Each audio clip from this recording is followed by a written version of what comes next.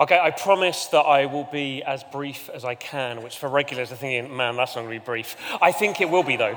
If you don't know me, hopefully you won't beat me up by the end of it. Hopefully this will have made some sense of this morning. Maybe you've come in thinking, this isn't quite what I was expecting. It feels a bit more like a party than it should do.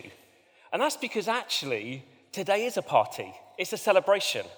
And I think when it comes to baptism, we are going to go through to a hall in the back, and you're going to see the 5 individuals who've amazingly shared. And I don't know about you, whenever I hear people's story, I always end up with a little water trickling down my face, thinking, man up. And then I think, no, I'm going to fall to pieces. This is amazing. That what we're going to see is they're going to go through to the back, and we're going to take them into a big wooden tub. And then literally, they're going to individually be taken underwater and then brought up out of it. And if you've never seen it before, it's weird. For some of you thinking, that does sound weird. Like, why would you do that as a grown adult? Well, I'm going to explain why you do that, because actually, in its weirdness, it's actually quite profound. It's profound of revealing why this is a party. It's profound in revealing that actually, as they go underwater, it's signifying something. As they come out of the water, it's signifying something. Because what that tub becomes is like a giant signpost. A giant signpost that this is a housewarming party. That what we're going to see is that actually in them going underwater, it's saying, hey, I used to live in this old home. And this is the best way that I've found to explain what baptism is. I used to live in this old home, and as they come out of the water, which I promise you they will do, we've never, ever let anyone stay underwater. I can promise you that. They always come out. And as they come out, it's saying, actually, I want you all to know now and celebrate with me, I live in this new home. A new home that I'm learning to live in the good of. It isn't that I've explored every part of it. It's rather that I know what it's like, but I'm seeking to live and enjoy every facet of it. And so I don't know if you saw that already in the stories that have been shared, that they all said, actually, I'm learning to live in this new life. I still know the stuff that was there, that was part of this old home, but I'm learning to live. I'm not defined by that anymore. I'm defined by this new home. But before we rush ahead to the new home, I want us to understand, firstly, the old home. See, when it comes to homes, what I've come to discover is a home is usually made of a building, and a building is usually defined by 4 walls. You have 4 walls, because if you have that, you've then got something surrounding you. And in those 4 walls surrounding you, then put a roof on in order that you can camp out in there. And that old home that we're going to see that each and every one of them used to dwell in, however much we might paper up and decorate the interior, is defined and characterized by 4 walls. And these 4 walls are defined by who we are. If you like, it's a home of our making. And those 4 walls, firstly, one is about fear. A fear that is actually, I think, within all of us. A fear of saying, am I good enough? Like, is what I do with my life, is what I've achieved, is it enough? Or maybe it's like, if people truly knew what I'd done or what had been done to me, what would they think of me? And however many pictures we hang up on the wall, we still know that it's there, and there's this fear that kind of trickles through of us thinking, man, am I good enough? The next wall is one of restlessness, where we can put up there as many things as we want to satisfy ourselves. So it may be money, it may be drink or alcohol, it might be drugs, it might be relationships, it might be influence and power. But actually, however much of that we hang up on the wall, it never truly satisfies, and we find ourselves just continuously feeling restless. That's 2 walls. It's not sounding like a great house, is it, at the moment? 3rd wall is one of brokenness.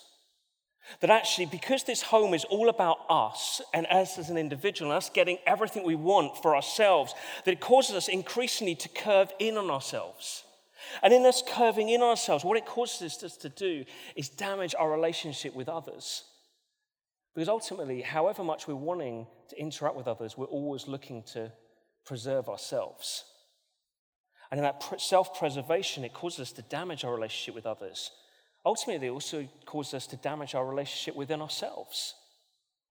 That we find that actually, if we're really honest and we try and look at the reflection in the mirror, we can't help but thinking, man, I don't quite like what I see, however much I brush up and dye.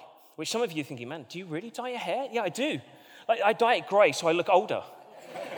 It then became a fashion that everyone's doing now, but you do it just to kind of change what you see. But it's not only that brokenness in terms of damage of how we relate to others or how we relate within ourselves, but also ultimately how we can relate to God. Of saying, God, if you're out there and you're longing to define who I am, actually, if I'm always the one saying, I want to define who I am, this relation can't ever work. And then lastly, and some of you think, man, I thought we were party time, and you're kind of just taking us on a downer. I'm afraid I'm going to take us even worse at the moment. So we've got the 3 walls. We then get to the 4th wall, and the 4th wall is death. You see, we don't like talking about that because death is an inevitability for every one of us as soon as we become alive. But we just know there's something in us that thinks we weren't made to die. And however close you get to it, you think, man, I'm not ready yet. That's because we weren't made to die. And death is there as something that comes like a thief that we think, actually, no, this isn't how we're meant to be. It's not how humanity's meant to be, but we can't escape it. As we're left defined in this house of our own making with walls of fear, of restlessness, of brokenness and death. And rather than it becoming a home, it becomes like a prison. And one where we think, man, I don't want to live here. But however much we try, we can't get rid of it. See, with it then talks about how then we've left that home. And if we jump back just a couple of slides, we'll see in the Bible, it talks in Romans, which is a letter written to a church in Rome, hence why it's called Romans. And in a bit, the guy who's writing it, Paul, to those believers says, hey, I want you to understand how you've left the old home and get to live in a new home. And he reveals that that's what it's all about in terms of baptism, where he says this: if we've left the country where sin is sovereign, where we are boss, how can we still live in our old house there, that old home defined as I've said? Or didn't you realize we packed up and left there for good? That's what happened in baptism. When we went under the water, we left the old country of sin behind. And when we came up out of the water, we entered into the new country of grace, a new life in a new land. See, Kirsty and Phil have taught us one thing. That is, avoid watching Kirsty and Phil. The second thing they've taught us is this, that location matters. That where you base yourself matter. And what Paul's saying here is what's happening in baptism is you're being told that you lived in this old home, but now the old home where you're at the center has been taken, you've been taken out of that and put into a new home which is in a new country that's all about grace. And grace is this word that we've heard maybe we've said it and we think, oh, that's what you say before food, or maybe we've sung that amazing hymn, Amazing Grace, and you think, it sounds good. That's because it is good. Because grace is basically about an unmerited, unfavored gift to each and every one of us who will receive it. But what's the gift then? What causes us to get to live in the new home, which we will look at in a moment? Well, whenever you move, there's always cost and effort. If anyone here has ever moved, you'll know it's costly.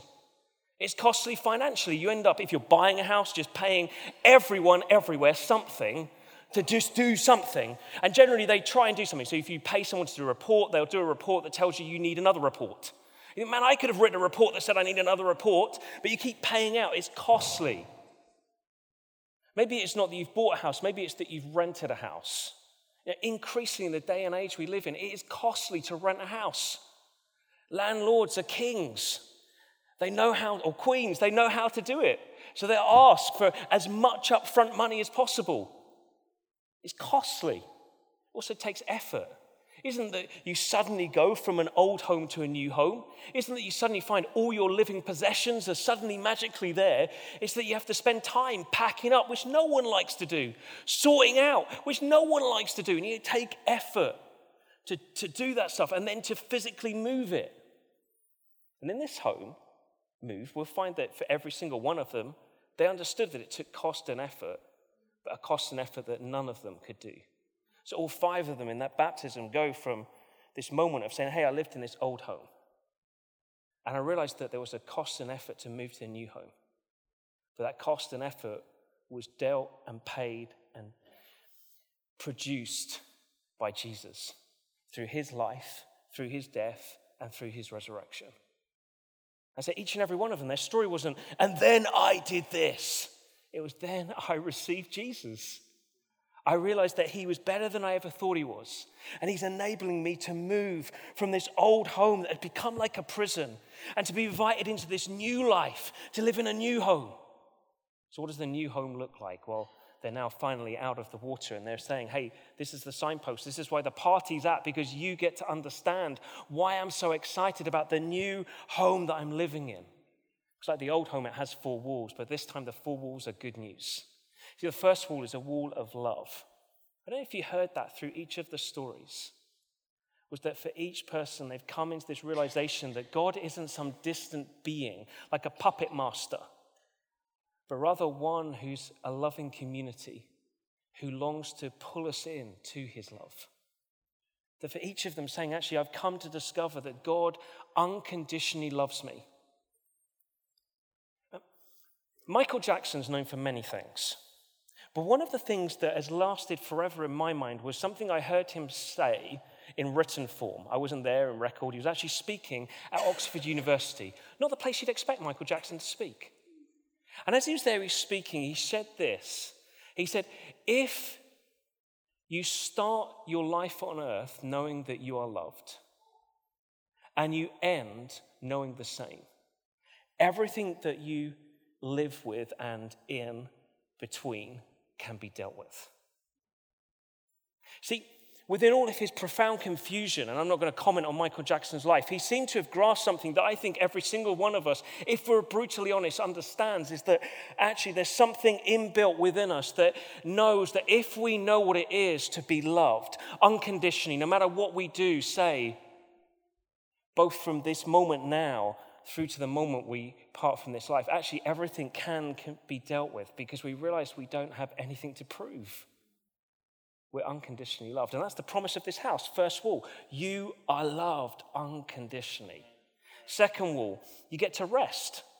You know, where is that restlessness of, if I do these things, maybe they'll satisfy? Actually, it's this realization, Jesus, you're better than I ever imagined. And you promise that you can truly satisfy me. So we get to rest. I'm not looking to live to gain. I've already gained everything. And imagine that for a moment. You wake up in the morning and you think, man, not how can I gain, but rather, man, I've gained everything. So how do I now live from this place of rest in order that I can cause others to see how they can gain what I've gained? Now, it isn't, as I said, that these individuals are getting baptized. They're living in the fullness of this. And this is a home for life. This is a home to be explored. So you'd have heard them say, I'm living, understanding more and more of what it is to be loved. I'm living more, understanding more and more of what it is to rest. But it's also living more and more with that third wall of wholeness. A wholeness of realizing that actually it doesn't come from looking in. It comes from looking at God. And that God allows us to know a wholeness within ourselves. A wholeness that within ourselves means that we can gaze at the reflection and think, I have nothing to prove. I have nothing to prove because I'm unconditionally loved by the creator of everything. A wholeness that then out of that place allows us to know that we relate within ourselves but also with God who defines us, which then transforms how we relate to others. Knowing that actually in every interaction, it isn't a want to gain, but a want to reveal the wholeness that we have. Then we get to that fourth wall, which, to be honest, is probably the most provocative claim that anyone who follows Jesus makes. And that's that fourth wall is a household of life. A life that is for the full now, but also for eternity. See, the claims of followers of Jesus is that Jesus lived and died. That's a proven fact, historical. But also there's this other part, is that he then rose from the dead. And that fact that Jesus rose from the dead changes everything. Because in rising from the dead, what he said is that death doesn't have the final say. I do. And anyone who follows me can know life now, enriched by love, rest, and wholeness, but know that life for eternity. Knowing that death isn't the end, that they too will be resurrected as I am. And for each of the individuals getting baptized, they're saying, hey, I'm dwelling in this new home, but it's a home for the now, but it's a home of hope. That promises this isn't the end. Death isn't to be feared. Now, for some of us in the room, we'll be thinking, well, that's quite a claim. And to be honest, it either means that we are crazy, or maybe we've got something about us. Now, because we're already nice people, we're not going to want to say, I think you're crazy. But surely it's worth examining the fact, because if Jesus did rise from the dead, that potentially has a life-changing impact for your life, has for mine. If he doesn't, what is there to be lost in just investigating it? Other than at the end of it thinking, well, I think that isn't true. And to be honest, I'm a little bit concerned about you, and I'm okay with that. But surely it's worth examining. So, in a moment, we're going to go through. We're going to see 5 individuals, and as they go down, and they'll be taken underwater, we get to remember, hey, this is a signpost. This is a housewarming party, because as they're going down, it's saying, hey, I used to live in this old home, a home that felt like a prison. And as they're coming out, they're saying, hey, but I've realized that through Jesus' life, death, and resurrection, he's now brought me into this new home, a home that is all about love, rest, wholeness, and life. Please would you celebrate with me as I celebrate in this new home and discover everything it has to offer for me. So what we finish off with is this. 3 things. Firstly is this. I think it then allows us to celebrate with them. To celebrate and understand why they wanted you to be in the room as they share their story, as they get baptized. Secondly, maybe it's a moment to explore. To say, well, hey, I've never truly understood what this is about. And maybe today is a moment to say, hey, I'm going to start a journey. And it probably just takes 6 weeks. Not every day, not all day, all night, just 6 weeks. Just give a section each week to think about it, consider it. Pick up that book, If God Then What? They're on the shelf as you walk out. And why we've put them there is you can subtly take it without anyone seeing. Now, if you want people to see you because you want to kind of look like you've stolen it, you can do that as well. But you can take it to examine it. Maybe you're saying, hey, I'd like to meet with someone just to ask some questions. Well, come and see me at the very end. You're thinking, really, you? You're a bit weird? I'll introduce you to someone who's nice. And we can journey a bit, say, hey, what are the questions you got? It's worth exploring. And then maybe lastly, for some of us, it's actually you would say, hey, I know what it is. I've left the old home and I live in a new home. But I've never announced it. I've never had that moment of saying, now I've been baptized, to say, this is the sign of what's gone on. And maybe for you, today is a moment of saying, hey, I'm not messing around anymore. I am going to announce this news. And for you, I'd like you to do a really bold thing, that is, do come and speak to me at the very end before we go to see these guys get baptized, because I'd really like you to go, yes, this is it. I'm going to take the action now. Otherwise, can I just pray for us? And then we're going to finish, and I'll explain what's going to happen next. Jesus, I thank you so much for the 5 individuals that are getting baptized. God, I thank you that they've already started to live in this new home that you've afforded them. And I thank you for the transformation it's bringing already in their lives. But Jesus, I thank you, they now have a lifetime to explore this home. And I pray and ask, would they discover that it is way better than they dared believe?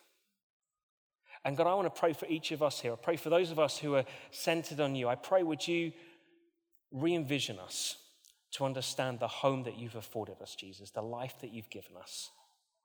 And Jesus, I pray for those of us who are here just saying, actually, I'm just looking in, wondering. I pray, Jesus, would you begin to reveal that you're one who does promise something better than we could have ever imagined. And I pray, God, would you begin to just reveal yourself. I really ask that for your glory, Jesus. Amen.